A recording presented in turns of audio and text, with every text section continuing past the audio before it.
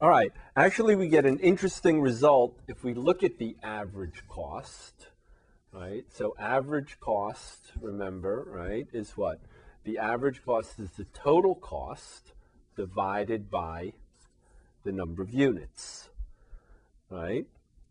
All right, now if we want to minimize the average cost, which is a reasonable thing to want to do, right, then if we differentiate, right, this is a quotient, and I hope you remember the quotient rule, right? Differentiating with respect to x, we get what? The denominator times the derivative of the numerator, right? What's the next step? Right? Minus the numerator times the derivative of the denominator, right, over the denominator squared, right? Okay, so the derivative of the average cost is number of units times the derivative of the cost minus the cost divided by the units squared. All right, now since x is not going to equal 0, right? Why is x not going to equal 0?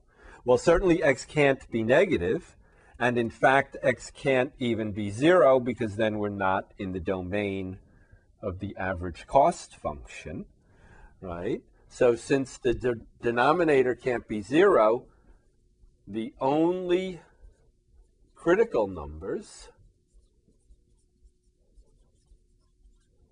occur what? When the numerator, right, is equal to 0, right?